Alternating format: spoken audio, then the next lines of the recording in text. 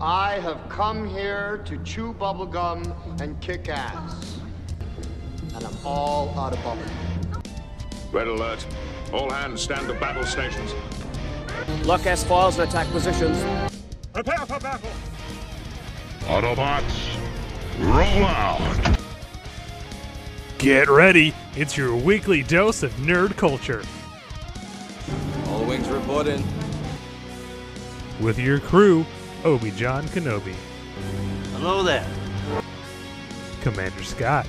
There's nothing amazing about it. I know this ship like the back of my hand. Julian. You tell him I'm coming! And hell's coming with me, you hear?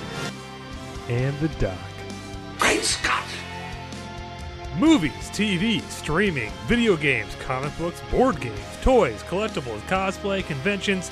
If it's happening in the world of geekdom, we're talking about it. So lock and load, bag and board, and roll for initiative. We've got your Nerd alert!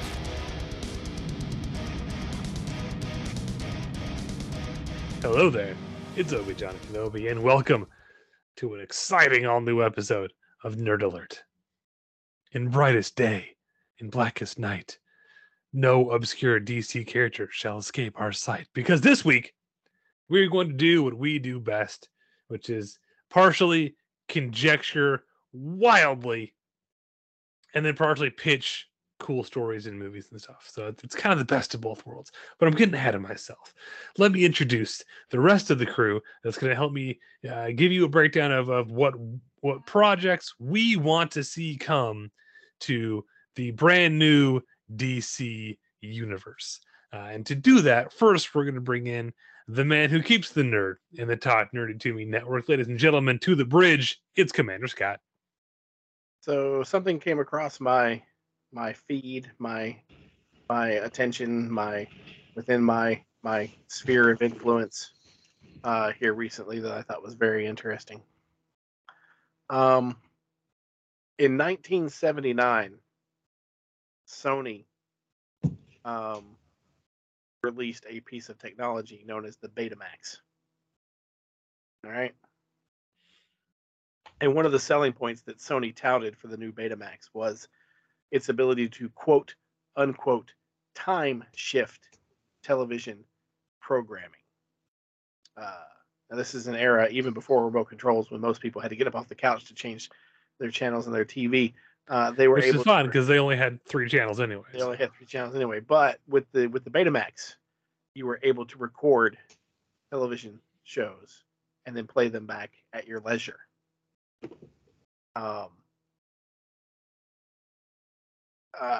Even though the public, loved this idea and stuff, however, major entertainment corporations not so thrilled. In 1976, Universal Studios and Walt Disney Productions filed a lawsuit against Sony to halt the sale of the Betamax player, claiming that film and TV producers would lose millions of dollars from the unauthorized duplication and distribution of their copyrighted material.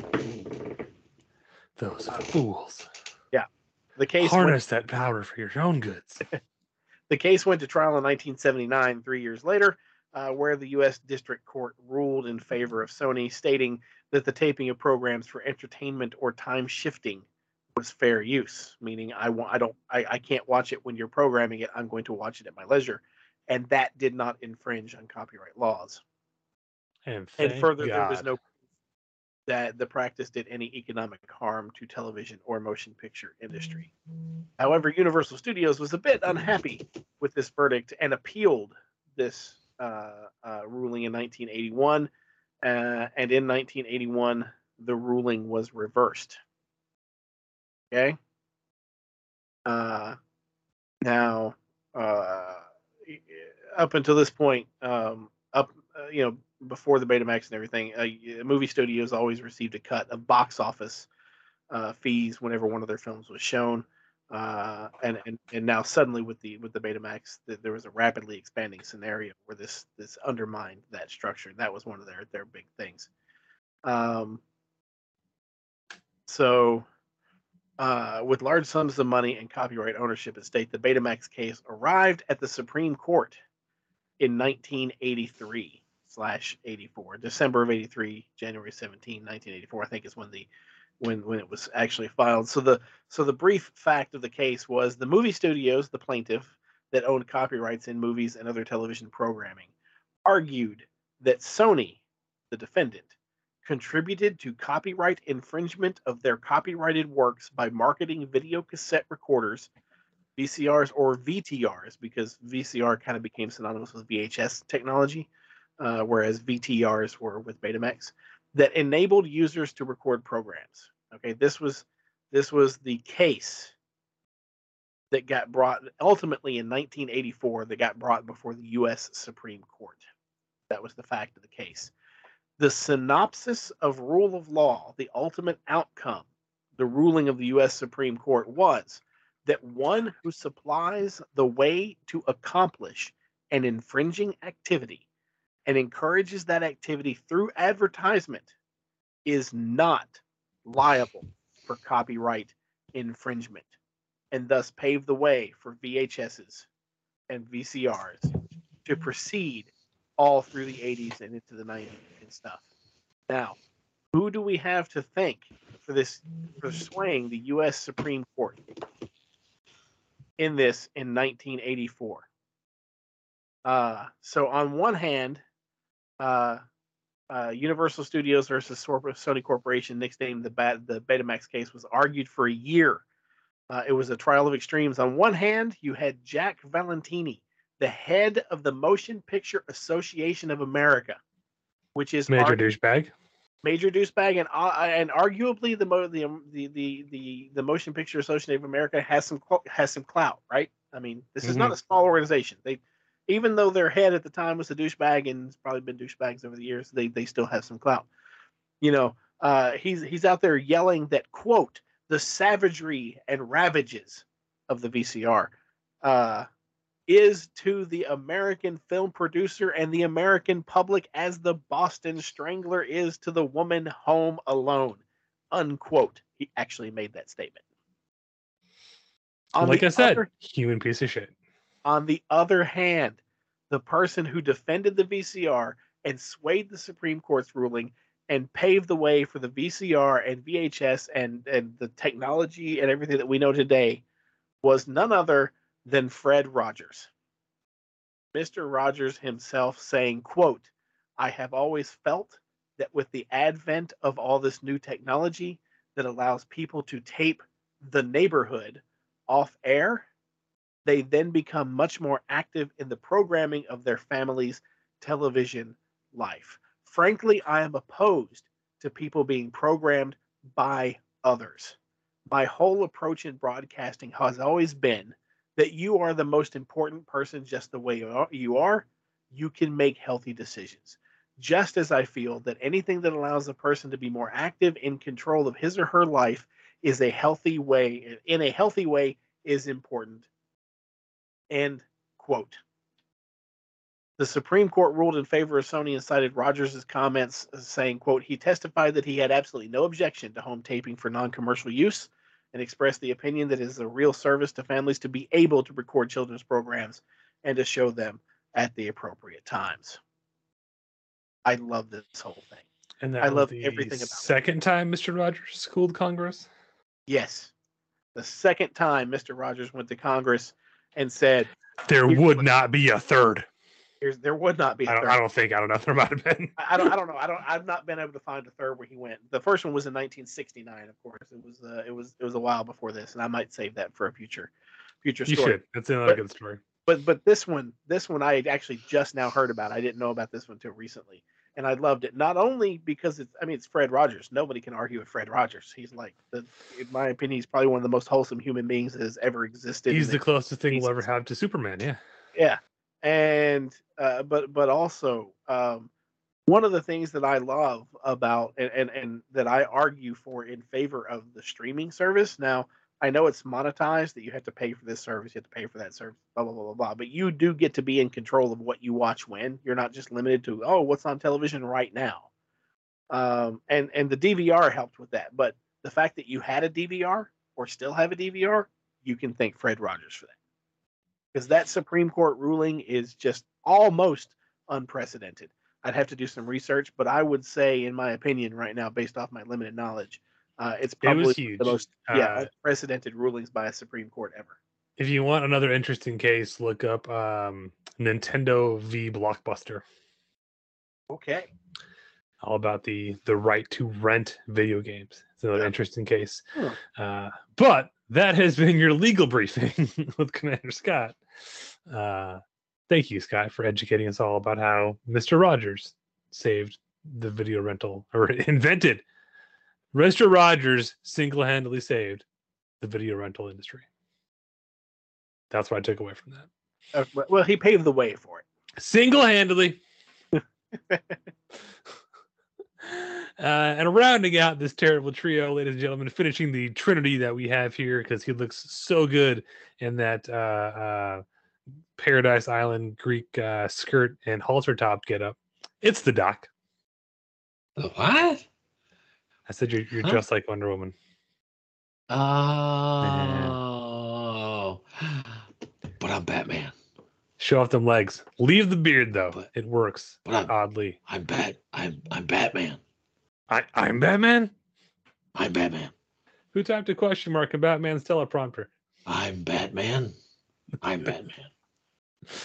Is that your quote for us this week? I'm Batman. Are you Batman? No, I'm Batman. Who the fuck is Batman? It's pronounced Batman. Thank you very much, Mr. Batman. Batman. My name's Bruce Batman, attorney at law. I'm here to lobby for VCRs and beta. There you go. There you go. I'd watch it. This is my friend Fred Rogers. He's gonna say more. That's right. Bruce Batman. I didn't even change my first name. Any resemblance I bear to Bruce Wayne is completely random and not.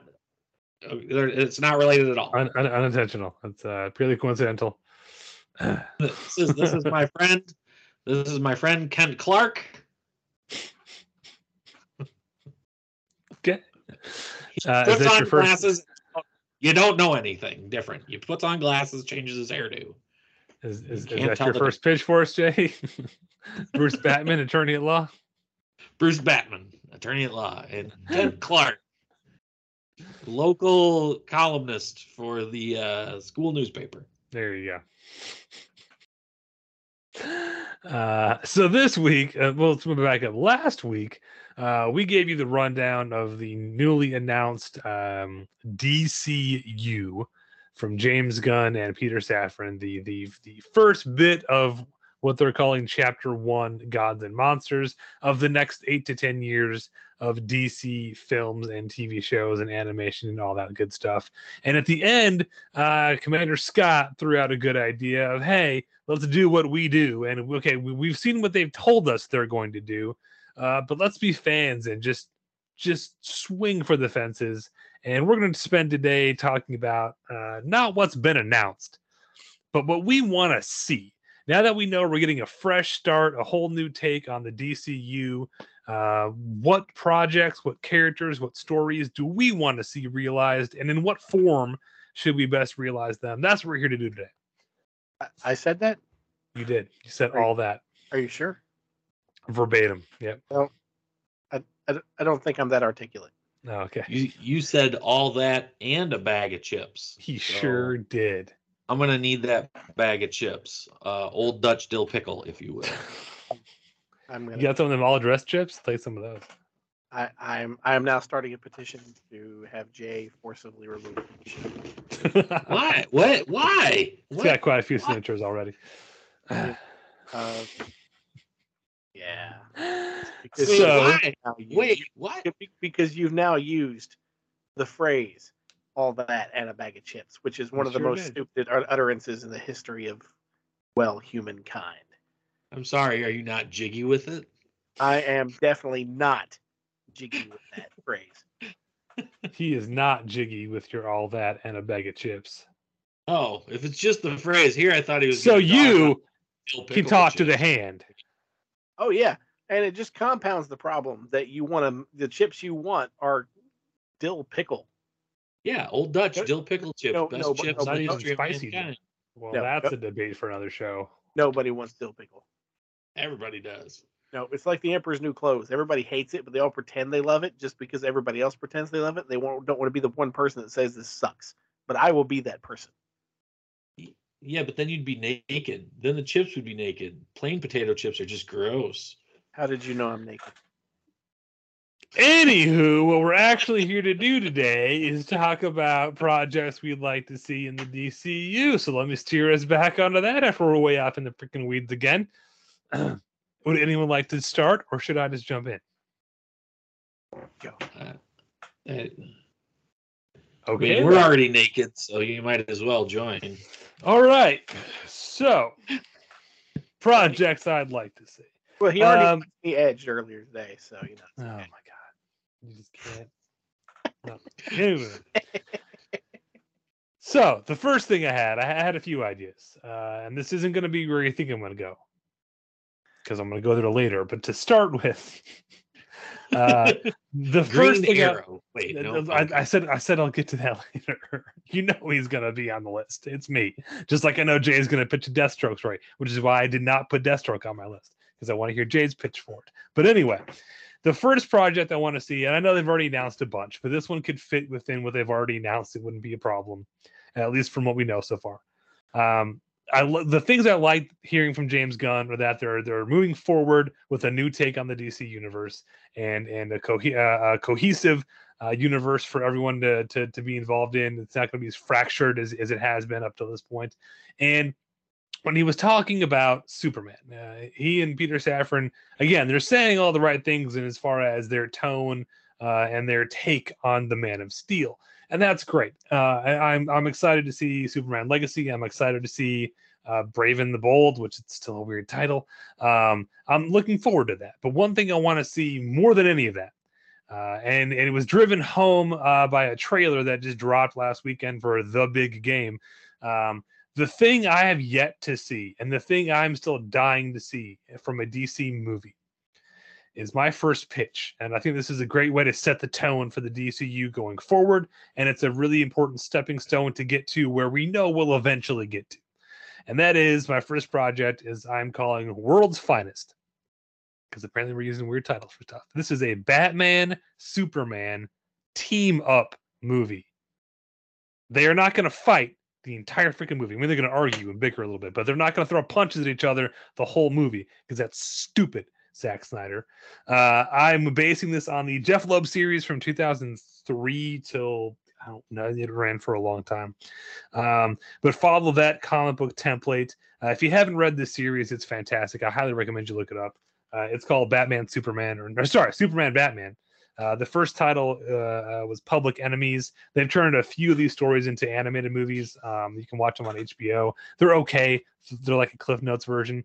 But one of the biggest things about this series that I love and that I really, really, really want to see carried over into the live action version, first of all, I want to see Batman and Superman working together, because that's what we like from our superheroes, is seeing them work together, be superheroes together. And this comic gives us that in spades. The first storyline we get is the Public Enemies story, where they're declared public enemies by President Lex Luthor, and all kinds of DC villains and some heroes are trying to rein them in and bring them in and stop them because they don't know what's really going on. But that forces the two of them to rely on each other. And that forces us into some really cool situations. And the writing in this book, the dialogue is great, because you get the sense from the entire book, it builds on their history together. And it uses that as sort of a crutch to get to some really cool stuff. We don't have to see how they first met. This isn't the first time they've met each other and they don't get along. And this is more of like a buddy cop kind of thing. They're two diametrically opposed people as far as their means and their tactics, but they have the same goal. They're still out to help people. They're still out for truth and justice and all that. One a bit more for the whole justice thing than the other one. They have different ways of going about solving a problem. And putting them together to solve one problem together is really interesting to see them play off each other. And the thing I love about this book is it highlights what makes each of them great by viewing them through each other's eyes. So it's Clark commenting on Bruce and Batman commenting on Superman and within their head, their internal monologues.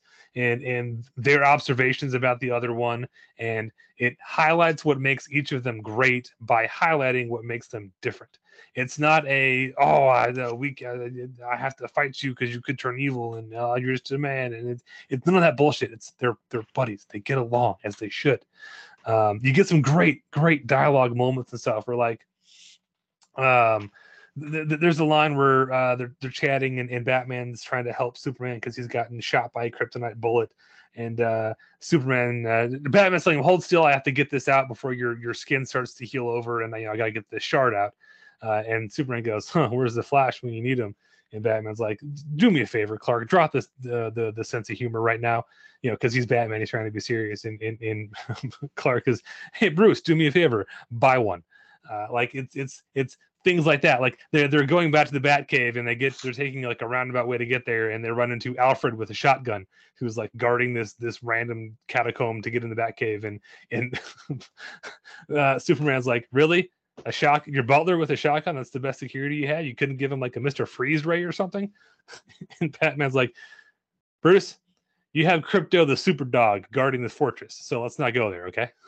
Like just things like that, like things friends and buddies would say to each other just like to rib each other. But it's a really great series. It gets really, really out there as far as some of the storylines to tell. It reintroduced Supergirl in the early 2000s. And they end up going to like Apocalypse and fighting Darkseid at one point, and there's all kinds of cool stuff in this series. There's all kinds of cool stories you could tell from it. The first one's kind of cool, where you could bring in Lex Luthor as the president of the United States, and using the resources of being president to kind of like finally get his comeuppance to Superman. But what triggered this whole thing for me is there's a shot in the trailer for the Flash movie. Sorry, for the Flash thing that isn't really a movie that Scott says is never actually going to come out. You'll never see it. Yeah, there's this shot of we see it's like a back shot. We see the Batwing flying in the air, and then right next to it we see it's Supergirl, but we see that blue suit and that red cape flapping. It's a really quick image, but just that quick image is like, we've never gotten that in a movie. We've never got the two of them working together side by side in a movie. Yes, they do kind of come together at the end of Batman v Superman, but not really. They put aside their differences, and then they both go do separate things. It only happens when Superman says Martha. Well, that stops the fight, and then there's a quick little brawl with sort of Doomsday, and then they're off doing their own stuff. Like that's what we've never seen is a movie with these two together working together, and that's what I want to see. Yeah. So one of the interesting things that about World's Finest, and I agree with you, I love World's Finest, and because they are, much like, Superman, Batman, the light, the dark, Gotham, Metropolis, they're dichotomous opposites. They're the opposite ends of the coin. But in World's Finest, they work together. They play off each other well. They have, and it's not so much good cop, bad cop. They do give each other hell. They are buddies, and they have wildly, vastly different ways of approaching things. But at the core, I think what makes World's Finest work is they still respect each other. Yes. And that is something we've not seen on screen. That is something that needs to come through. You would need two actors that can portray that. Like Bruce is going to give Clark a hard time about every decision he makes and the way he approaches every situation. Vice versa, Clark is going to give Bruce a hard time because it's not how he would do it. But it's one of those things where if any outsider comes in and tries to jump on the bandwagon of picking on one, they're going to come to their aid, because it's like, I can pick on him, you can't. Go away. Yeah. Well, and it's also, there's some great moments, not just the dialogue and whatnot, but like they get into a big brawl at one point, and you see the complete trust they have in each other in a fight. Literally, you see, and this is something else I want to see on camera. You see Batman calling strategy to Superman on the fly, and him listening. Yeah. Again, complete trust each other. Batman's pinned down, and they're talking to him through an earpiece, and Batman just says, when you've got a minute, I could use certain. What does he say? Bring down the fire or something like that. And you don't see Superman.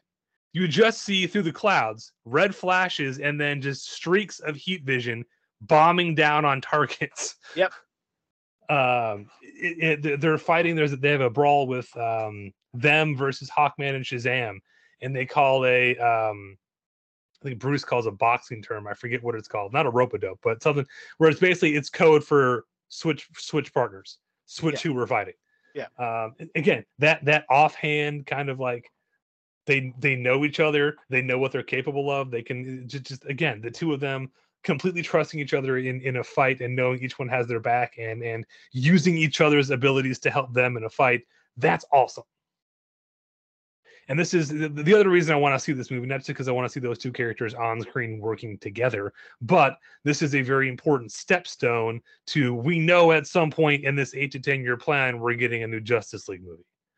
This is an important stepping stone that we jumped over the last time we tried doing this. Is those initial meetups of these characters that leads to the Justice League. A Batman Superman movie is an important stepping stone to get there. So after we've established the younger years of Superman with Superman Legacy and the Bruce where he's got his saddled with the new son and dealing with all that, somewhere after that, because again by this point we'll have already established a Superman and a Batman. Here we go. And the story in this movie has tons of opportunities for cameos and establishing other characters. The Damian Robin can be in there. No, excuse me. There's a part where in the comic where the Bat family and the Superman family kind of step up to help them out. You could get tons of cool cameos in there. Lots of opportunities for really cool stuff. And again, set the tone for what this new DCU is going to be like. So that was my first big swing at the fences of we need to see this. What do you guys got? Jay. Hi. What's up? Hi, Jay. What's going on? Do you have a comment on the world's finest team up? I agree with John that you need a Batman Superman team up before you can get the Justice League. But also, I think you could jump straight into the Justice League. I don't know. Honestly, I don't know. Snyder tried that. Yeah, but he sucked. So, it's okay. Joss Whedon sucked trying to fix it too. So, it just sucked. But no, like a Batman Superman team up would be pretty interesting. And if you're gonna go that way, if you're gonna go with a Batman Superman team up, in preparation for the Justice League, one thing I think would also be cool is if they did like a Martian Manhunter movie. Yes. Ooh. Thank you very much. Yes. Because I don't think anybody out there really knows who Martian Manhunter is, and the only reason I know him is from the Justice League. And not like the old Justice League, like meanwhile in the Temple of that's the Super Friends. Yeah, that's Super Friends. Super Friends. Yes. Okay. Sorry. So Justice League, I'm thinking of like the TV show. I don't know when it was, in the 2000s. Yeah. I think it had Flash and Superman and Batman. Let into Justice League Unlimited. Yeah. But I think that would be cool because like that's an opportunity for DC to kind of take a page from early Marvel, where they introduced like nobody, like what John said, nobody knew who the Guardians of the Galaxy were, and then everybody knows who the Guardians of the Galaxy are after that. So I think it'd be interesting to take that sort of premise and for him you'd have to do. I hate origin stories. But you'd have to do some sort of origin of Martian Manhunter or like background of him. So first of all, I would like to make a comment here real quick. Your statement of before the movie and what James Gunn said who did it and stuff. No one knew who the Guardians of the Galaxy were, and that's kind of true. They were kind of eclectic. But your statement of now everybody knows who Guardians of the Galaxy are, I disagree with that. Now everybody knows who these characters are with regards to James Gunn's vision, if you go back to the comics, they're still not going to know who the Guardians of the Galaxy are. Because the vision that we got in the movie is, while based on the comics and his inspiration, it's still James Gunn's vision. It's not. They're still eclectic. It's still. They know the movie version. They don't know the comic version. Well, you can say that about anything in the Marvel movies. So I feel like you're just splitting hairs there. I am, but it's still a hair I like to split. Okay. So I think that's a character we haven't seen. I mean, yes, there has been some sort of live action versions of it, but never more than like a cameo. Exactly. Yeah, and not large scale. Yeah, no, exactly. And I agree with you because I love Martian Manhunter. I love his backstory. I love everything about the character. He's one that definitely needs to be explored. The only real live action that we've seen, he's in. He's got a, I guess you could call it a somewhat quote unquote prominent role in Superman and Lois because he's reoccurring. But his time as Martian Manhunter is very limited. You get him in that role very limited. Same with he was on a few seasons of Smallville, and then they worked him into the Justice League movie. Yeah, it's all in small doses. Yeah. And I mean, there, you basically know the majority of the Justice League. Like, people know Wonder Woman, Superman, Batman, Flash, to an extent, Green Lantern. Yeah. But like, a lot of people aren't too familiar with Martian Manhunter, and I feel like you could have a pretty awesome origin story style movie. You know what you could do that I think Scott would love with this character, an opportunity this character provides, because they keep failing to cash in on this with Batman, which is Martian Manhunter is a detective. Like, that's his cover. John Jones is a detective. Yeah. You could do the first actual superhero detective story with this character. Yeah, get real down to the nitty gritty, the noir stuff.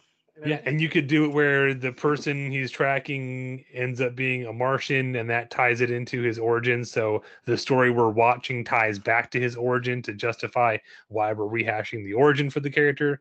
Like, maybe he's tracking something and he discovers, oh, this might be a Martian. I might not be by myself. Then he figures out it's a white Martian, not a green Martian. Like, you could almost repurpose the core storyline from the French Connection. It would be, there you go, the Martian Connection. There you go. I want the French Connection with Martian Manhunter. I'm cool with that. But that's like, yeah, I just feel like it's a disservice to some characters where, like, if you are going to start fresh, which is great, like, this is a great idea, and maybe he's not in chapter 1, like John said, with this, what is it, Heroes and Monsters, Gods and Monsters, which I think he fits perfectly in that theme too. Yeah, I mean, like, you could go that, like, you could do that, like, bust it out. Bust a move. I think it'd be cool. Oh, but you can say bust a move, but I can't say all that in a bag of chips. Got it. Exactly, because all that in the bag of chips is stupid. Oh yeah. Good first toss out there, Jay. That's a solid choice, but that there's a lot of cool possibilities. Again, like, and I think that's one of the things James Gunn wants to do with this is to not just focus on your mainstream characters, but to give the spotlight to, we're going to get Booster Gold series. Like, that's a lesser known character, and Martian Manhunter definitely fits in that important but lesser known category. So yeah, which good. And and honestly, it doesn't have to be a movie, I don't think, either, because like you said, you could make a series out of it probably. Yeah. And do like a new sort of, like, I guess, detective story every week or whatever, or like do a 12, well, maybe not 12 episode. I don't know how many episodes they do in a series. Yeah. But like, you could tie each one's individual, but it's like got an overarching theme that connects all the episodes and has like a nice conclusion tie-in. It'd be kind of cool. I dig it. So, yeah. Scott, what do you got? Well, so there's this little known character that I thought about called the Martian Manhunter. Wow, I've never heard of him before. No, literally, when I was thinking about this, one of the first go-tos that I had was Martian Manhunter because I love him and he hasn't been done. But then Jay just totally swooped in and just stole my thunder. That's fine. We get to talk about it, and that's all that matters. Yeah. We got you to rip I'm on. sorry, Scott. You can it's pontificate. No. on it. I've already pontificated. You know, I am very pontificacious. Yeah, we're gonna have some crossover here, and that's okay. That's Just because somebody else brought up a character you Yeah. like doesn't mean you can't No. give your 2 cents on Well, what to do with that character. So Yeah, that's what we're here for. And I did, and that's fine. But moving on, one of my things that I approached this with, and I think I may just hearing you two talk, I may have been the only person that did this, was I was not thinking about characters that could fit in with the current plan. I was throwing the plan away. Like, Oh, I was just throwing the plan out. I just want to see, these are things that I just want to see that the DC characters we've never seen, and I would love to see a treatment of. All right, well, you give me the character, Jay or Scott, and we will stuff them into the DCU. And that's fine. And here is somebody. So this guy was on my list, on my short list of characters that I would like to see get a good treatment and stuff like that. And in my opinion, this would work well now that I think about it for rebooting the DCU, even though that's not where I approached this from. Okay. Because if they did a movie with this character and everything, it would get a jump on Marvel. Okay. They did this character, they would be ahead of Marvel. Okay. And this is a character that I think, in all honesty, I know we're not talking casting, but I think Zachary Levi would actually be perfect for this character, much more so than for Shazam, because I'm not a big fan of his portrayal of Shazam, but that's another discussion. I would like to see Plastic Man. And the reason I say this, hang on, the reason I say this, you've got the comedy. Everybody loves Plastic Man. You got the comedy. You can't do Plastic Man without the comedy, right? And that's kind of the core. But you could tell a serious story at the crux of comedy. Like you have a comedic story that at its core has a serious story. I cite the inspiration for the Shazam movie, Big, which was the better Shazam movie. Because it's a comedic movie, it has comedy all around, but at its crux, there's a very core story there. So you could do that with Plastic Man. You could tell a very comedic, you could have comedy all over the place, but at its core, still tell a story. Now, one of Plastic Man's big powers, of course, is he stretches. That's his thing. He shapeshifts, he stretches. So if you did Plastic Man now, when Marvel finally gets around to doing the Fantastic Four, all audiences are going to see is, oh, he has the same powers as Plastic Man. That's what they're going to see. And you can't tell me that they're not. No, you're right. And look, I'm not a fan of this character, but this character absolutely 100% fits the James Gunn mold of the kind of characters he likes to spotlight, which is the lesser known and the how he phrased it really well. Basically the losers, the characters who are like social outcasts and misfits, but triumph through and that the more you talk, the more like I can 1000% see James Gunn having that fits the mold of characters he likes. And I know Zachary Levi wouldn't be cast as this because he's already Shazam. I get that, but you can't tell me you couldn't see Zachary Levi in this role. You know who I would love to cast in this role, but I would need a time machine, is 90s Jim Carrey. 90, yes. This role is tailor made for 90s Jim Carrey. Yeah. Or even Jim Carrey in a Sonic movie where he suddenly goes back to being 90s Jim Carrey again. I haven't seen the Sonic movie, so I haven't seen him as Professor Eggman. I don't know. He goes right back to being old Jim Carrey, and it's awesome. Really? But yeah. At least the first one I haven't seen the second one yet. But anyway, no, that's again not a character I love, but yes, Scott, you were right. He definitely fits the mold of characters and he definitely fits that spot of something we haven't seen before. Yeah. And I love him. I've loved him. I fell in love with the character ever since in the comics. One day, I forget what it was, but there was a vehicle that had a flat tire, and he literally just wrapped himself around the axle and became the tire. And I'm like, okay, I love this guy. He's great. He's so versatile. Nicely Yeah. done. Jay, do you not like Plastic Man, Jay? Well, no, you said Zachary Levi, but I get strong Bruce Campbell vibes. Well, younger Bruce Campbell, yeah. Yeah. I don't think older Bruce Campbell, like current Bruce Campbell, probably wouldn't do it. But yeah, I could definitely see, if you're looking at the character the way he's been depicted over the years, yeah, I can see definitely a younger Bruce Campbell. A Bruce Campbell type. Yeah. Yeah. I could definitely see Plastic that. Man. Plastic But Man. I get what you're saying though. Like Plastic Man stretches, Yeah. and they're like, oh, it's Mr. Fantastic, Well, like yeah, but it's just that like your hardcore comic characters already know about Mr. Fantastic and Plastic Man. They are your comic guys already know they both exist. But if you did a good, Plastic Man movie where the effects of his stretching were just really, really good and everything, then you're forcing Marvel to have to compete with that level of effects. And B, by the time they get around to doing the Fantastic Four, because they're obviously holding them in reserve as long as they can and stuff, they're building up to it. By the time they get around to it, a general audience is going to be like, "Oh, it's Plastic Man. Yeah, we've seen him." So having this character now would only help DC in so many ways. Yeah, and again, the theme I wanted with a lot of this stuff is what's different. What haven't we seen from a superhero movie yet? And even if it's a character type we've seen, how can we do it differently so that it feels fresh and new and not just a rehash? And Plastic Man definitely fits that mold. So, fits that mold. That's good. So I was looking at, I just like I Googled Plastic Man, because I need refresher.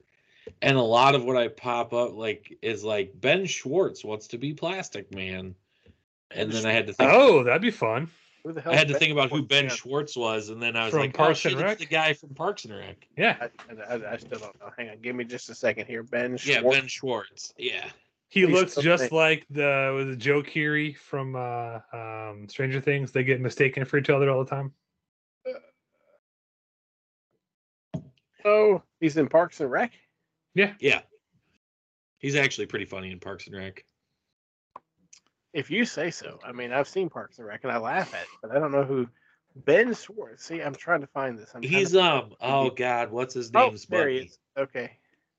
Oh god, I can't think of the guy that works at the Tom Haverford's buddy. Yeah, I could see him as Plastic Man. I could definitely see him as Plastic Man. but yeah. That'd be cool. Yeah. I So- dig it. I would love to see him as Plastic Man. That would be awesome. Alrighty then. That would be awesome. Anyway, So,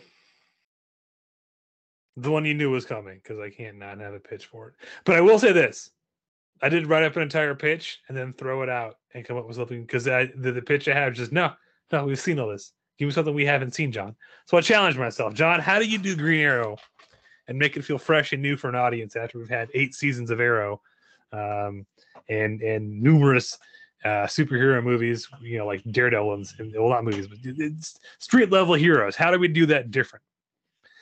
So my pitch is not for a Green Arrow movie. My pitch, following the theme of my first pitch, is a team up. My pitch is Green Arrow and Black Canary together. I want a Shocking.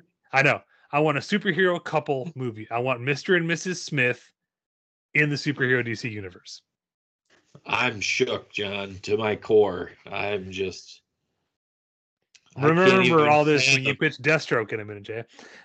So forget the origin story. We can work past all that because we're in that. Go with the Mike Grell era where they're living together, and Dinah's operating the floral shop, and Queen Ollie's sort of keeping an eye on Queen Industries, but not really. You can make references to their or have cameos by like Barbara Gordon, Black Canary's best friend, that you can tie it into the Batman universe, and Roy Harper, storming off and fighting with Ollie. But that's the vibe I want, is Mr. and Mrs. Smith, that super spy couple sort of vibe, but with superpowers. Well, not superpowers, but yeah, with superheroes, with the costumes and the shooty and the pew pews. Storyline I would go with is also from the Mike Grell run, the Shadow storyline. Swap out the Yakuza for the League of Assassins or the League of Shadows, whatever you want to call them. And that way you can tie in characters like Ra's al Ghul and build up a bigger universe. You can bring, you can have Merlin, the Dark Archer, come in as like an assassin working for the League to take over some of the other roles. So you can keep Shadow as kind of being an anti-hero character. And then my other caveat for this is you absolutely have to get the John Wick fight choreography team to come do this movie, because when you have two superheroes who essentially are depowered, and yes, I know Black Canary has powers, but it's her last resort. She doesn't default to it. Her main go-to is just being a badass. You've got to have top-notch fights, and I would love to see the John Wick crew do cool stuff with the bow and arrow combat. There's my pitch. So one thing that I have against this is, and I love what you're saying. I get it. But you keep citing Mr. and Mrs. Smith, and in most of that movie, they're fighting each other all the way up into the third act. Right, that vibe, not exactly that storyline, but that vibe. Okay, just the playing off each other. Yes. Yeah, the way they. So basically, I want to see a superhero couple, not where we're flirting and we get together at the end of the movie, but we're in a relationship, we're living together. Yeah. So the third act of Mr. and Mrs. Smith. Yes. Kind of as far as their relationship. Now the storyline, of course, is different, but just like they've gotten to that point, like they know each other as a superhero. They're in a relationship. They know their secret, and they play off each other well. They give each other shit all the time. Like what's the you one? Want, huh? You want Mr. Incredible and Elastigirl pre-babies, like at the beginning of the movie in The Incredibles. Kinda. I just want Green Arrow and Black Canary together because that's their dynamic. Well, yeah. What's the there's a comic, they're in a bar and I think they're with Hal, and sounds like them. Somebody's giving Ollie shit, and what's her name? Black Canary. What's her name? Laurel. Dinah. Yeah. Dinah. Yeah. Is basically doing her thing, telling the guy to back off, and he's still trying to give Ollie shit by you let your woman, and he's like, you have no, hey dude, you're picking this fight, and this is not me. I'm just here doing that. I forget what comic that is, but that is a wonderful scene.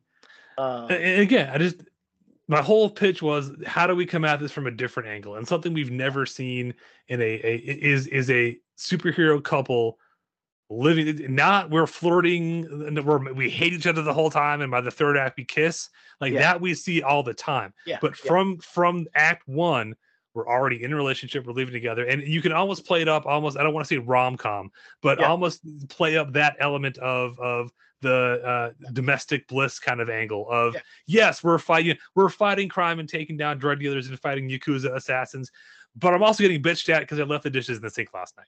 Yeah, that kind of dynamic, where the relationship is just as much as important to the story and to the characters as the crime fighting is.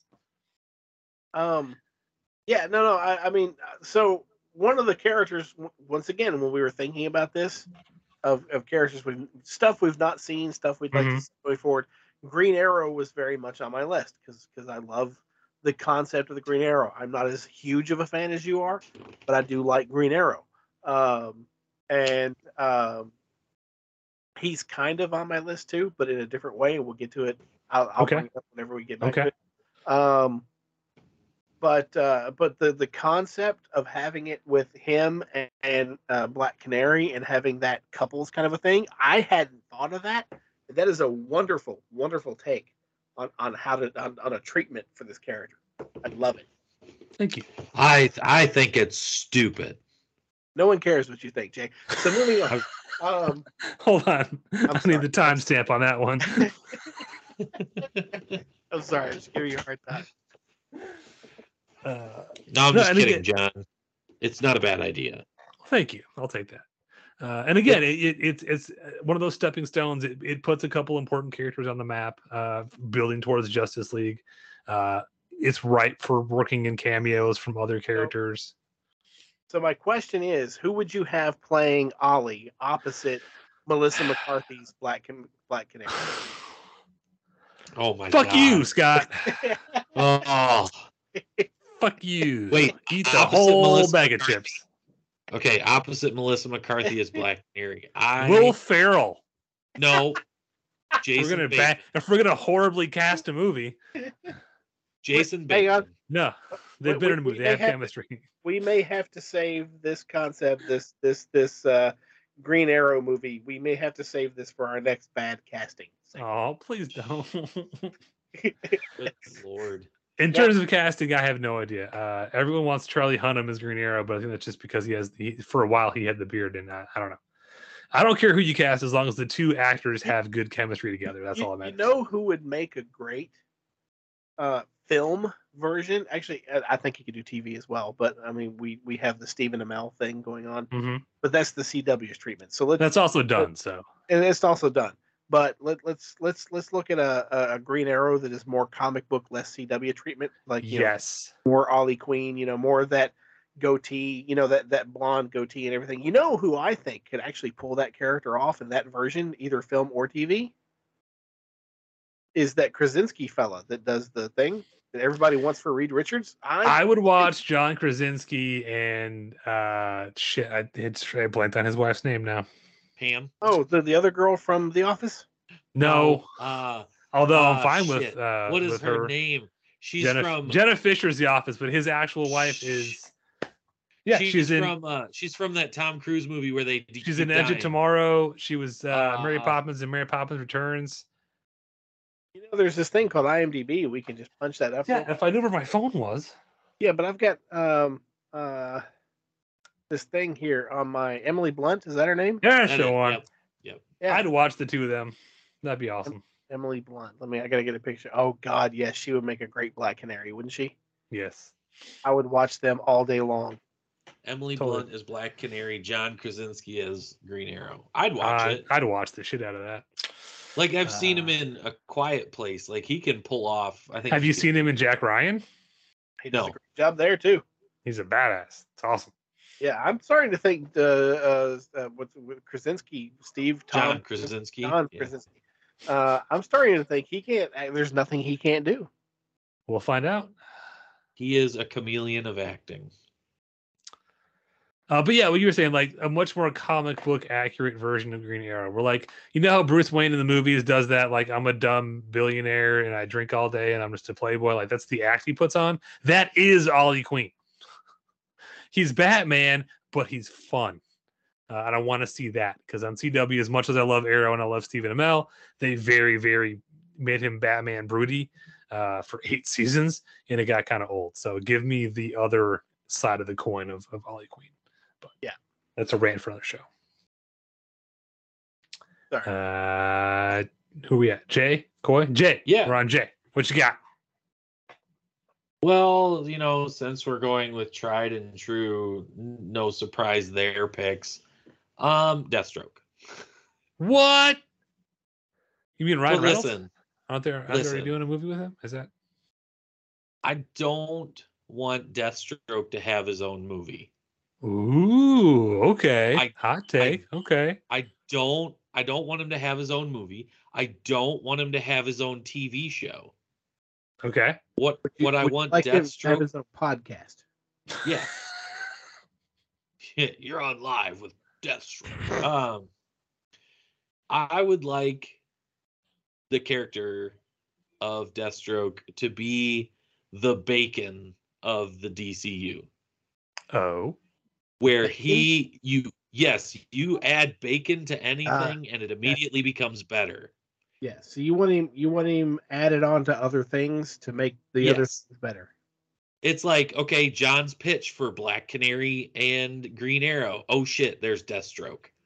The Batman Superman team up movie. Oh shit, Deathstroke. He's in Justice League. He just keeps popping up. He's not necessarily a good guy, not necessarily a bad guy. He just pops up doing a job. He's just there to do a job, whatever that job might be. And just, you know what I mean? He's the Bacon of the DCU. You throw him in something and it's not going to make it worse. Jay. Yeah. Hear me out. What if we used Deathstroke and hear me out?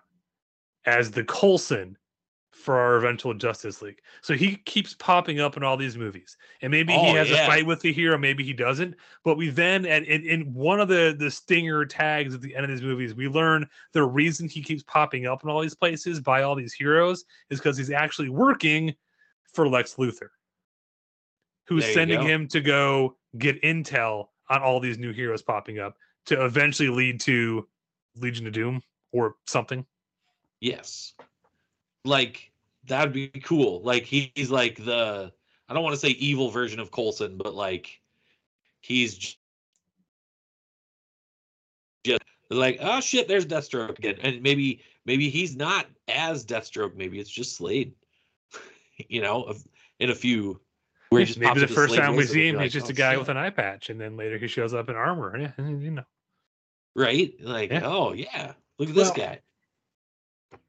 So if he's just a guy in an eye patch that's, bringing bunches of people together, I think he's less Coulson and more Nick Fury in our version. Okay, shit. Yeah. I'm just saying. We're still doing it. I don't care. Still doing it. He's not bringing people together. Lex Luthor is. He's just doing the spying for him. That's our out. That's actually. I don't. Yes, I would shit if they did a Deathstroke movie. I'd be like one of the first people in line to go see it. If they did a Deathstroke TV show, yes, I'd be streaming that shit right now. But the thing is, I don't think he's best served doing those things, which is probably contrary to what you guys thought I was going to say. But honestly, I think he's best served as, like I said, the bacon of the DCU. You add him to other things, and you're like, oh shit.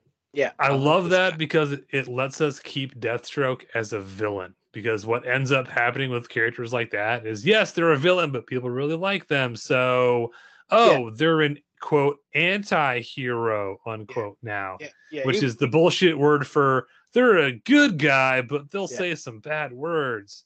Yeah, even though they're a villain, if you give them their own movie, they still have to be the protagonist of the movie. Yes, and it changes their whole dynamic. I'm not a big fan of the Deathstroke character. And I say this because I think he gets overused a lot. Because he's been used in a lot of different things as kind of the same character over and over again. But if you were going to, reinvent Slade Wilson / Deadpool, Deathstroke, the Terminator.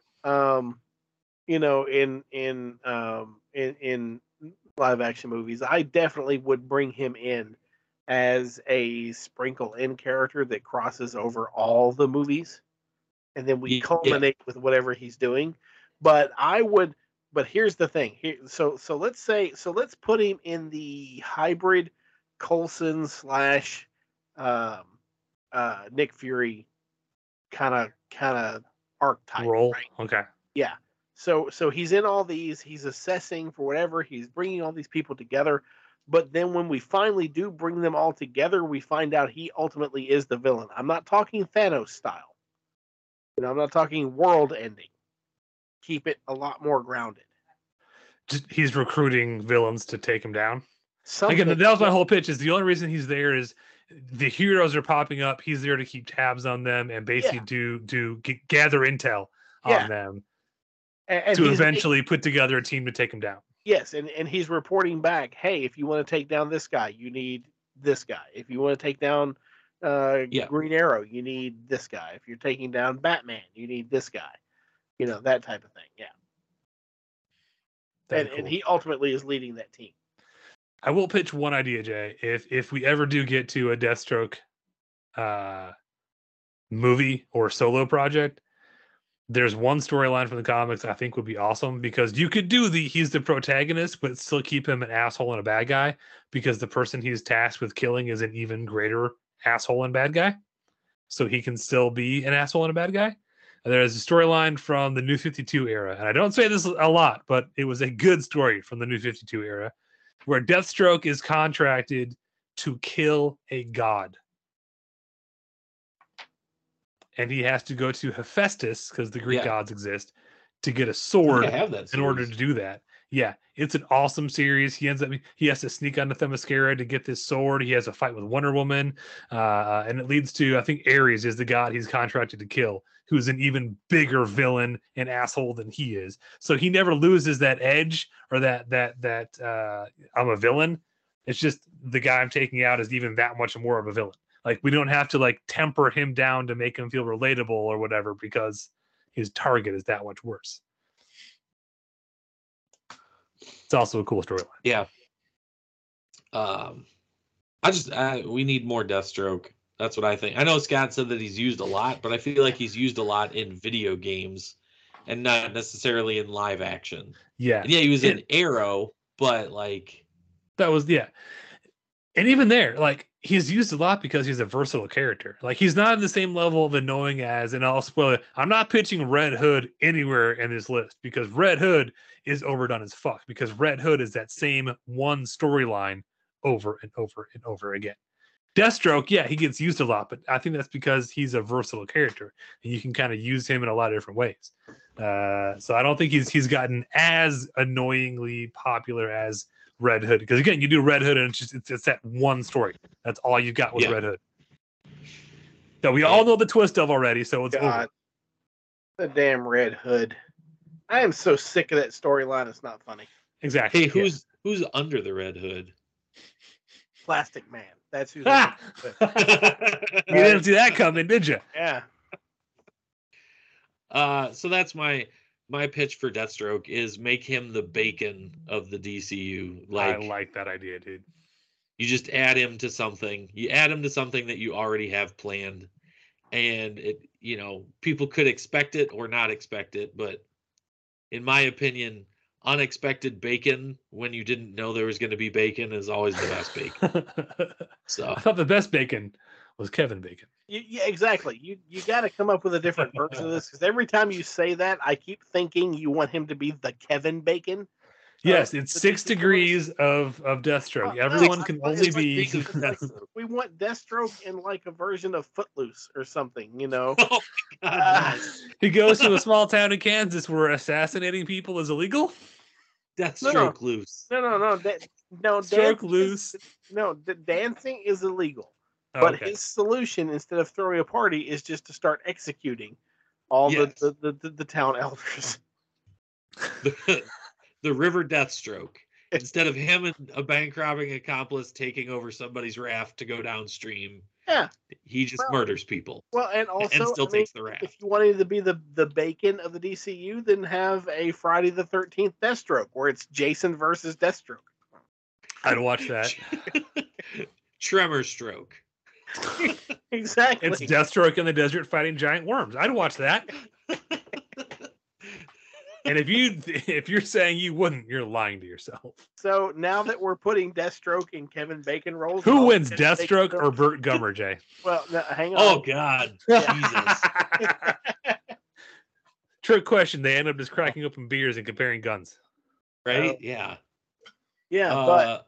But what about when Kevin Bacon, I'm sorry, when Deathstroke, is trying, 2 Marines for murder, in a court of law, and literally his entire thing is just to execute the defense attorneys and the defendants. He's like, case dismissed. But no one sees him do it. It's weird.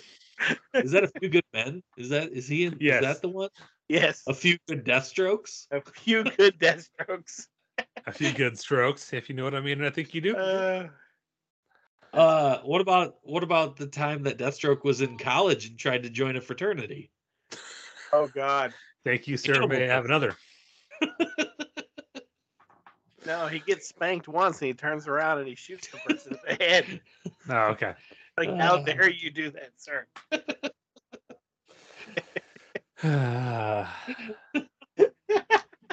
Oh my God. So is that your next pitch, Kevin Bacon? Just substitute Deathstroke in for every Kevin Bacon role that's ever been done. Nice. What was it? Kevin Bacon did the Invisible Man. What was that? Hollow Man. Oh, Hollow Man. Yeah. Hollow Stroke. Hollow Deathstroke. Hollow Stroke. Yeah. His suit gets an He only upgrade. He thinks- turned invisible. He only thinks he's invisible. He just sneaks up behind people, and they're just too scared shitless to say anything because it's Deathstroke. And they're like, "Yeah, he's invisible. We can't see him." Oh, He just moves so slow that he's imperceptible. wow. I love it. Scott, So I'm gonna piggyback off of your going to the Green Arrow. okay, I like it. Yeah, well, because one thing that I love in the comics, and so I like the character of Green Arrow, As everyone should. even though, Can't hang just on. let me have a nice comment. No, I can't. I gotta throw. I gotta throw quantify me into. I've got to throw me into it. It's who I am. It always bugged me that there was a Green Lantern and a Green Arrow. Like I never, even as a kid, I never understood the whole green thing. Like why do we have two characters that have green in their name? Never really. That being said, hang on. Scott, I know because I'm are gonna you pitching what I think you're pitching? I'm gonna pitch it. I always liked, even though they are complete opposites, they have nothing to do with each other. They are great friends in the comics. They have had a wonderful run in the comics. I would love to see on screen a Green Arrow, Green Lantern, the team up. I want to see them on screen together because they work very well together. That being said, it's Ollie and Hal. Yes. Yeah, it's not just like Are you pitching a Hard Traveling Heroes I movie? am. Because then I'm pitching a tent, and I just got hard. I am. I want them together on screen. I don't know. I'm not pitching a specific story that they've been in together. Because Okay. they've had so many. But yeah, Green Arrow, and I love Green Lantern, and I get. Whoops, hang on, I had a mic malfunction. And I get that we haven't. We would have to establish if we're going to tie it into the DCU. Once again, my picks weren't even thinking about the current plan, but we would have to establish some sort of Green Lantern presence first if we were to tie it in. They're already doing Hal Jordan in the series, so he's already in the universe. Yeah. Yeah, I would love to see them get their own series. Yeah, no. So you do that series, you do the Green Arrow Black Canary movie, and then some point down the road, for whatever reason, Hal's on Earth, and he's got to hitch a ride with Ollie, and they're in a beat up pickup truck, running into trouble on the road. Yeah. That is such an iconic storyline. It's what literally gave Green Arrow his conscience. Up until that run in the 80s, he was literally just Batman with bow and arrow. As much as it kills me to say that about the character, that really was what the character was. It's that storyline that, number one, gave him his own costume, a much more creative costume, and then gave him, because like you said, they were opposite sides of the Ollie became the hard left, and well, not hard, but like the more left leaning hippie, and then Hal was the more conservative, and it was those two viewpoints running into problems all across the country, dealing with that kind of stuff. Yeah, we could even take a page from the old Captain Marvel series, where they're just traveling around the U.S. in a Winnebago. It's got to be a pickup truck. Okay, pickup truck. That's fine. They can be hauling a trailer, but but yeah, I always liked the Green Lantern, Green Arrow, the team ups and stuff. They were always fun for me and such. And I guess the only reason that the comic writers and publishers put them together was because they both have green in their name. I don't know, but it worked. The writers that wrote it made it work. The story, and this might not be true, the story I heard of why that came to be was, I think Green Arrow had been doing backup stories in Green Lantern, and they wanted to directly involve him to try to boost up the character a bit. And that's when they came up with the idea of, well, they already had the idea of doing things that were a little more realistic and grounded, and a little slightly political leaning. And those two characters just worked well for, okay, well, at that point, Green Arrow is just a blank slate, and we can put whatever personality onto him we want. And Hal's already a space cop, so we can lean into that. Boom, there we go. But Great run. Great idea. And then we can circle back to when Green Arrow and Black Canary get married and Hal's the best man. Oh yeah. He loses the ring and there's a whole side issue about that. Well, a whole 2-part episode about that. Yeah. The fun fact, the engagement ring that Ollie made for Dinah, the band is Hal's original depowered Green Lantern ring. Well, that's just weird. Mm-hmm.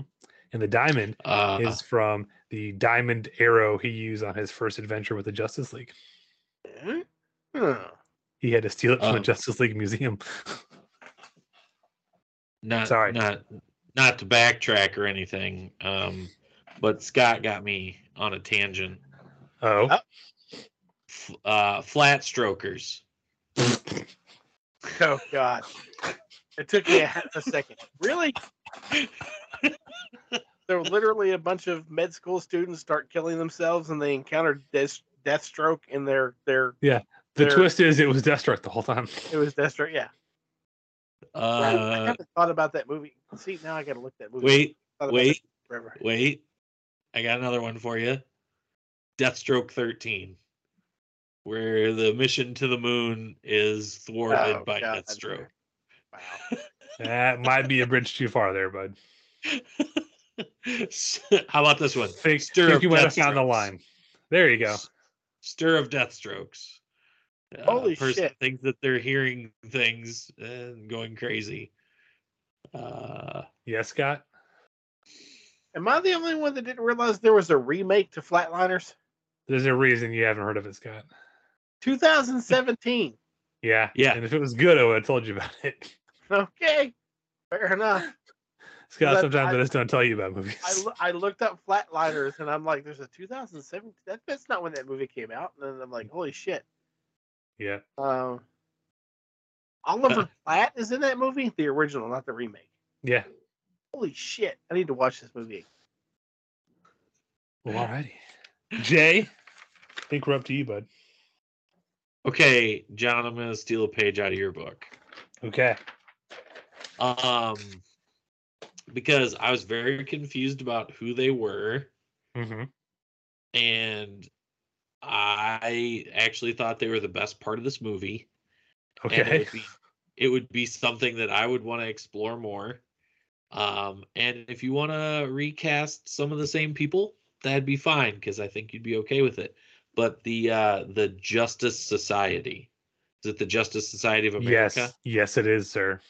The JSA. I loved Hawkman from Black Adam.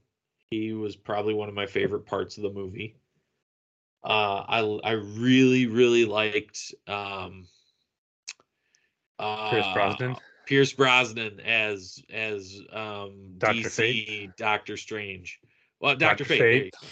Yeah. I could have done without what's her name, Cyclone. And I just her and Adam Smasher weren't in it very much. I wish Adam Smasher would have done more. I thought it was, the idea is cool that I don't know if he can turn smaller like Ant-Man, but he turns giant, which he cannot. Yeah. Oh. But I thought he was kind of funny, you know how much energy it takes to smash atoms together, and he's always eating. It was kind of a funny shtick. But, I think it would be cool to explore that. I know there's a lot more involved with the JSA, so it is a big thing that you could delve into. The only thing I could see possibly wrong with it is people confusing it with the Justice League. Well, there's a way around that, and I don't know going forward how much they even want Black Adam to be included into this. But if you're going to do a full-out reboot, so the JSA originally came about during World War II. So you could do it as not necessarily an Elseworlds thing, but like as a period piece. And I don't mean they go to war, but like superheroes in the 40s as a precursor to the inevitable Justice League. That could be an interesting twist on those characters. Yeah. Because you could also work in the original Green Lantern. I think it's Alan a cool Scott. avenue to explore. Like I said, I thought Black Adam was. Oh, sorry. That's okay. Our mics got slow. We talked over. Go ahead. Oh, I was just gonna say, I thought, like I said, it was my favorite part of Black Adam because I thought the rest of Black Adam was pretty trash. That's just my opinion, though. It might be a hot take, but yeah. So what I was trying to say, and again, I think we had some hiccup there, but like the full JSA team includes the Golden Age Green Lantern, Alan Scott, who has no connection to the Green Lantern Corps. His powers are magic. And you've got the original Jay Garrick Flash, the one with the goofy like Mercury hat. Yeah. There's one other big Hawkman. There's one other big one. I can't think of who, but yeah, some really interesting characters. And again, you could do it as a precursor to Justice League. Yeah, but no, dude. When I walked out of Black Adam, obviously before all this takeover, we're going to reboot everything, James Gunn DCU stuff happened, I was like, I don't care about more Black Adam, but give me more JSA, especially Pierce Brosnan. He was great. Yeah, I really liked him in that movie. I agree. Yeah, he did a wonderful job. I would love to see a Dr. Fate Pierce Brosnan movie. When it comes to the Justice Society, I wouldn't mind to see more of that. My biggest actually, the thing I liked the least was Hawkman. And nothing against Idris Elba. Is that who played him? Aldous Hodge. Thank you, Aldous Hodge. For some reason, I don't know, my brain keeps switching stuff. You know how I am with names and actors. Mm-hmm. Hey, Idris Elba would have been good as Hawkman too. My problem with Hawkman, and it's not about the character itself. It's about how the writers use the character, because at its core, the Hawkman character, you have that whole reincarnation thing where it's Hawkman and Hawkgirl and lost loves across the ages, and they're constantly reincarnating and finding each other. As soon as you introduce that, every writer seems like they want to use the character as, oh, we can kill him, like, because it's just a reincarnation thing, so we can just kill him. So as soon as you see Hawkman, every modern writer is like, fuck, he's going to get killed. Well, now hold on, because that's one iteration of Hawkman. It is. He was just like a lot of other characters. He got rebooted in the Silver Age, and they made him just a flat-out alien. Yeah, and then exactly. But once again, all of the writers that have utilized him recently have latched onto that. It is a cooler story, and they keep killing him off. So because it happens over and over and over again, it's not cool anymore. It's just well, a given. He lives in Black Adam as well. Yeah. Okay. I still don't like it because they still hint at it. Like, they still bring it up. Well, they use him living as a twist. Okay. That's just so wrong. If we don't kill him, you're fine with it, or at least we don't kill him until he finds Hawkgirl, who's a more interesting character. Okay. If they're gonna do Hawkman, I just kind of wish they would find a way to just get away from the whole reincarnation thing. Let it go.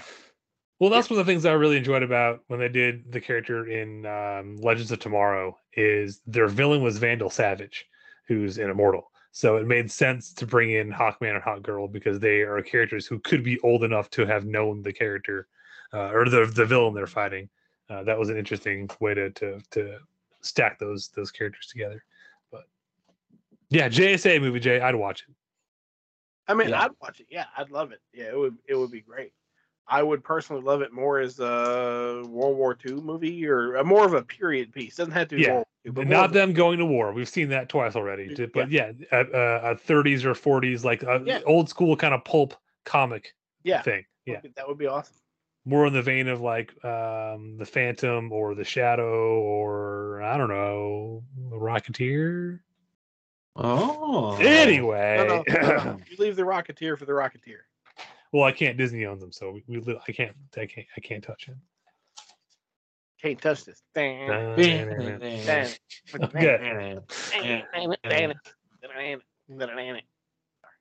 I've got two more I want to get to real quick, and I'll make them quick. The first one that fits within the DC universe. Again, I was trying to think of what have we not seen. There's one big element to like superhero dumb, I guess, that we really haven't ever seen. because when we get it, they usually kind of tweak it and change it a bit. But there's one element that is kind of inherent to the superhero genre that's never really gotten a full movie. And I think if you spent a whole movie focusing on that, it could be really, really cool. And I want, and hear me out on this, a Teen Titans live action movie. Teen Titans. Not the shitty Titans show they made where they're all grown up, but they're still called it. No. Actual Teen Titans. Because the thing we've never really gotten in superhero movies is sidekicks. It is a whole trope of the superhero genre. And for logical reasons, most of the time they get written out. Or we bring them in, but we age them up. So they're not really a sidekick, they're a partner. And they're kind of, they're maybe a few years younger than the main hero. And the last one I could think of that kind of did this was sort of Kick-Ass in 2010 with Hit Girl. But you could also argue she's not really, she ends up becoming the main hero, and Kick-Ass is the sidekick. It's kind of a Big Trouble Little China kind of dynamic. But anyway, so live action Teen Titans with the original Teen Titans lineup. Not the new Teen Titans 80s Breakfast Club lineup that we all know. So I'm talking. Go ahead, Scott. I was gonna say, you're talking about the TV show. You don't want to see Starfire as a weird, like street hooker kind of a character. No, I don't. See? Really, really, really don't. I was not a fan of that show. And then what sealed the deal is season 3. Guess what? They did fucking Red Hood. Anyway, no, I want Robin. I want Kid Flash. You can call him Impulse if you want. Speedy, Aqualad, and Wonder Girl, who's just going to be done on Troy, and we'll make jokes about Wonder Girl because that wasn't really ever her name. But anyway, that lineup, and I want to dive into and steer into the skid of their sidekick versions of main league JLA heroes. And them kind of commiserating about that and being sucked under the shadow and that normal sort of teen angsty, angst where it belongs in teenagers, about wanting to step out on their own and be their own heroes and live out of the shadow and all that. And the pitch I have is sort of Justice League is busy off doing something and a case or something comes up and they're all at the Hall of Justice or whatever. And Speedy probably decides, hey, we can handle this. Let's take this. So all these hormones and personalities clash and to go take on, and then what they think is an easy job ends up spilling over into like a big thing, and then having to handle it on their own and be forged as a team. But sidekicks in general, we don't ever do them. This is a great opportunity to again beat DC, to beat Marvel, because Marvel's never going to do sidekicks. Even when they have sidekicks, they turn them into like, oh, they're grown up and they're just partners now.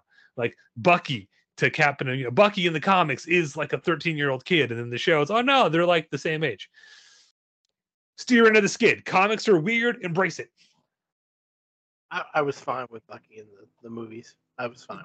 They did a good job, yeah. But they did. But my point was, anytime we have a sidekick character, we alter them to make them just to get away from being the sidekick. So I'm saying steer into that. My takeaway is you hate Bucky. That's the takeaway here. You hate Bucky. Yep, there you go. I hate John. Bucky. Why do you hate? Why do you hate Bucky? Yeah. Why do you Bucky hate Bucky? knows what he did. Okay. Yeah. John. Show us on the doll where Bucky touched you. I have a serious question. Okay. Why do you hate Bucky but you love adult dick? I think that question kind of answers itself, Jay. Well, once again, he watched. Hey, I just pitched the story that has teen dick. Once again, he watched me Edge earlier today, so that's gonna be really weird because we're not actually providing a context for that. Yep, and then something else, Jay, you mentioned we're going to sprinkle in throughout this. Who's a pretty major villain for the Teen Titans? Deathstroke. Yeah, who made his debut in Teen Titans? There you go. Ooh. I think it's a quick, easy job, and then it turns out, no, it's not. It's actually Deathstroke. The Kevin Bacon of the DCU. Yeah. Plastic Man. Plastic Man? No. No?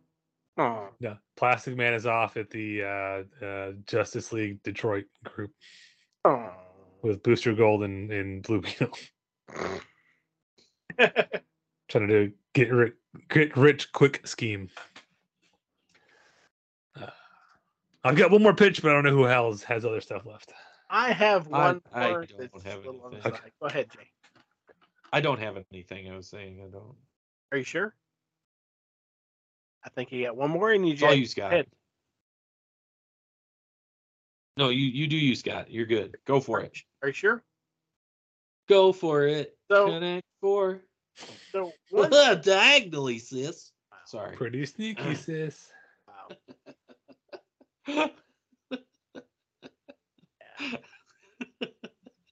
Sorry, Scott, get us back on topic. Scott. Go ahead. Stay on So target. one thing that I like with the DC that doesn't get, it's been there and we've done it, but it keeps getting relegated to the background and it keeps getting pushed down, is the magic aspect of DC. Ooh, yeah.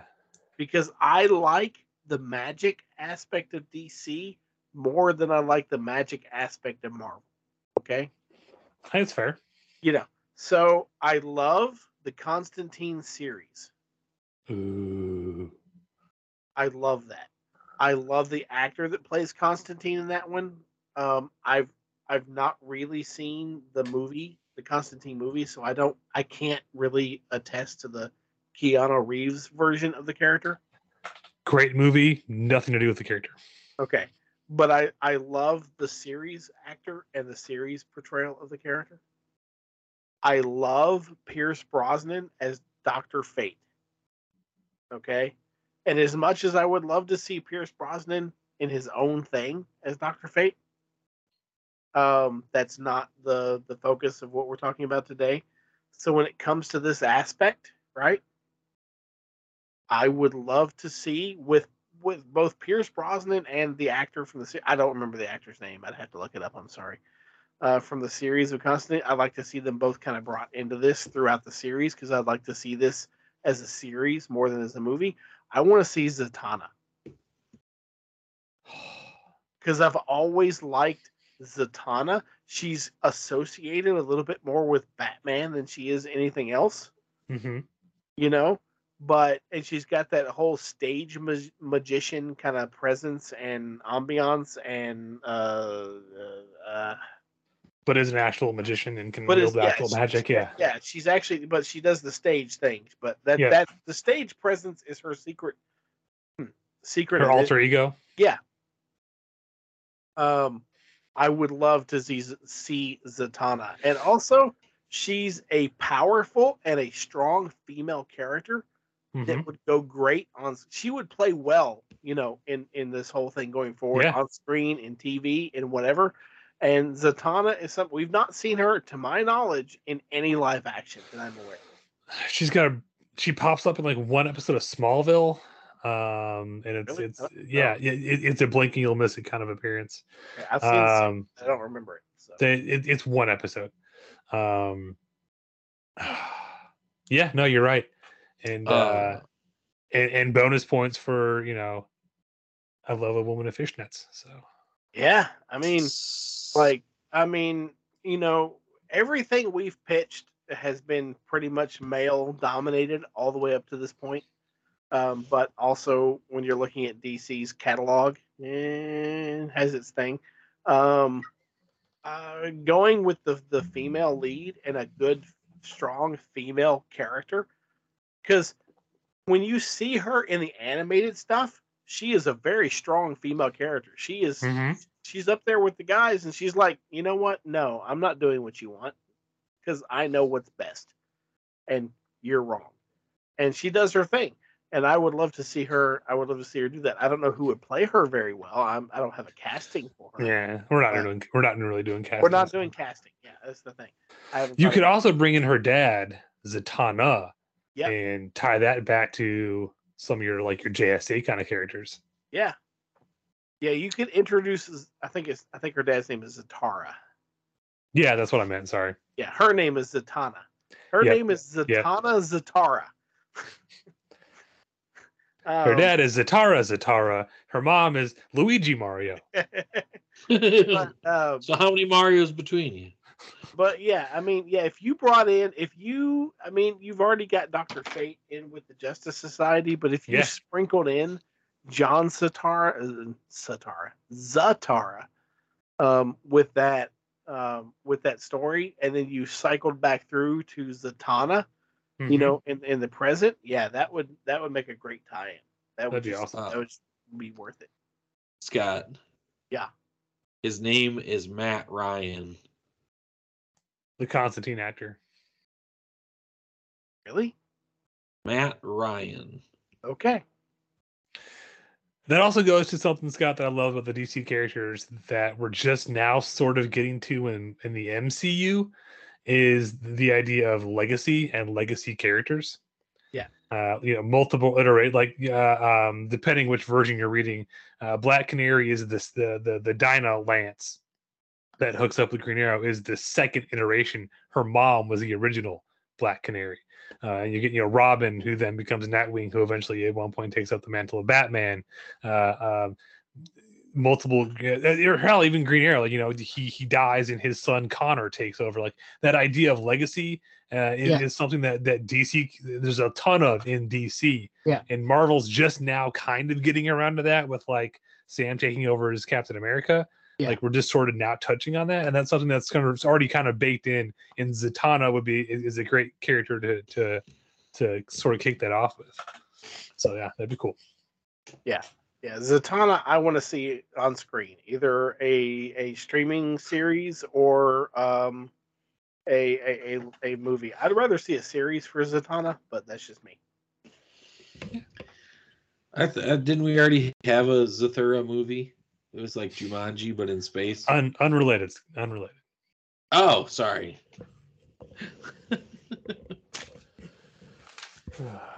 So anyway, all right. That's what I had. Yeah.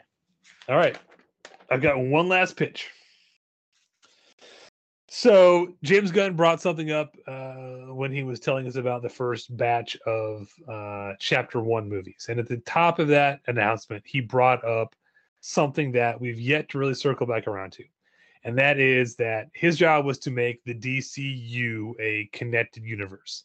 And that any projects from Warner Brothers that are DC characters that are outside of that mainline DCU would be clearly labeled as Elseworlds titles.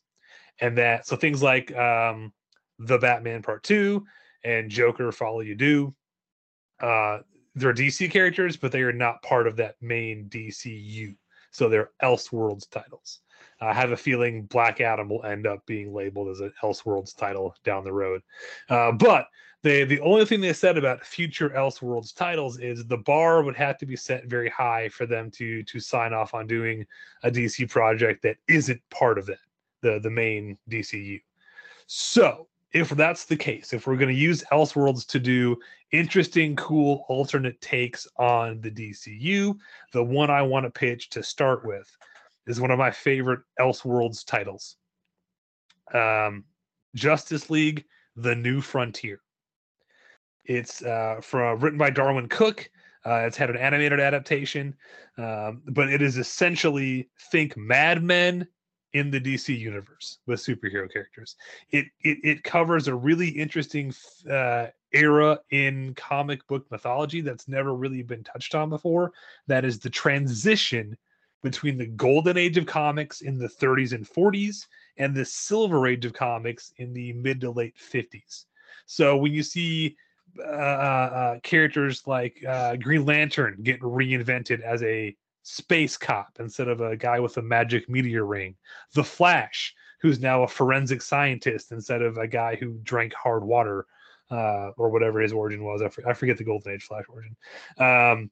Things like Batman, going from being that dark kind of gritty vigilante detective to lightening things up and being more of the caped crusader than the Dark Knight.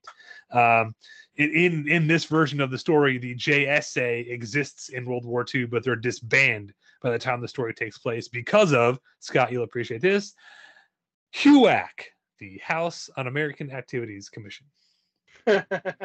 Drove out the JSA because they wear masks and won't take them off. Wow. Really? We're just going straight with the 1950s House Un-American Committee with I forget his name, but finding communists everywhere. If it works, man. Wow. But but the story. It doesn't really have a central character. If I had to say it, Hal Jordan and Barry Allen get kind of the main focus, but it deals with all the mainline DC characters and the transition that the whole sort of comic book industry went in at that time. And it's very much, I compare it to like Star Trek, where like Star Trek fans, if there's any difference between established continuity, they need a reason for it. Like the Klingons, we can't just say, oh, they look different in Next Generation because makeup effects are better and we had a bigger budget and we could do it now. They demand a reason within universe of why do they look different. And that's sort of what New Frontier is. A lot of changes happened to characters between the Golden Age and the Silver Age, and there was never really much of an explanation for it in universe, other than just trends were changing, kids are buying different books, and we reinvented, magic was kind of out, but sci-fi was in because we were heading towards the 60s and the space race, so we embraced all that stuff. And characters got remade and updated and whatnot. But this gives an actual reason behind a lot of those changes. Like Batman getting a Robin. Batman the pre that was again the gritty detective character dressed in black and gray with the purple gloves. And then all of a sudden by the 60s, it's Adam West Cape Crusader with Robin. Why did that change happen? There's a great scene in this where Batman's saving a kid from some weird cult people. It's a whole thing. But he fights off the bad guys and he goes to untie the kid and free the kid. And the kid shirks away in terror of Batman.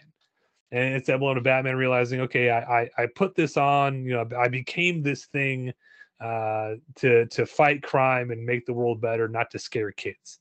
And that's sort of their reasoning behind bringing in Robin and switching from the black suit to the blue and gray suit, things like that. So as a comic book nerd, I love it because it addresses the things that don't really need an explanation, but they gave us one. It's awesome. And it's comic books set in, again, like we put, JSA movie set in that like 30s and 40s pulp era. Do a Justice League movie set in like the late 50s, early 60s Mad Men era of like it's flat out golden age Justice League. I think it'd be really cool. That's what I got. I would watch it. I'd watch it in a heartbeat. Thank you. I had you at House on American Activities Commission, didn't I? You did. 100%. I figured that'd get you. Jay. Yes. Good to hear. Thank you for the commentary. Movie. Good job, Jay. This would be cool as a series. Yeah. So just because you've done so good, Jay, we'll message Megan and tell her to give you your pudding. Ooh, cookie. No, not cookie. Pudding. Cookie. Not cookie. Cookie. No cookie, Jay. Pudding. Cookie. Pudding. Cookie. Pudding. Cookie. Pudding. Donut. Pie. Donut. Okay. Pudding filled donut. Gross. That's extreme. A pudding filled donut. I don't know how I feel. I would eat a pudding filled donut. I would eat a glazed chocolate pudding filled donut easily. Yeah. You do that. This has been I'd eat that. Tell Megan to send me that. Okay. I don't know how well it'll handle through the mail. Anyway. So is that everybody good? Everybody got their stuff out? Yep, yeah, Kevin Bacon of the DCU got it. All right. I like this. We got 2 Green Arrow pitches and they weren't all mine. They weren't. So there you go. There's our thoughts on what the upcoming DCU and Elseworlds movies could be, and some characters we think deserve some time in the spotlight. What did we miss? Is there a character you're dying to see get their due in either their standalone movie or to be the sprinkles on this Sunday that is the new DCU? Let us know. Until next time, this has been your weekly Nerd Alert.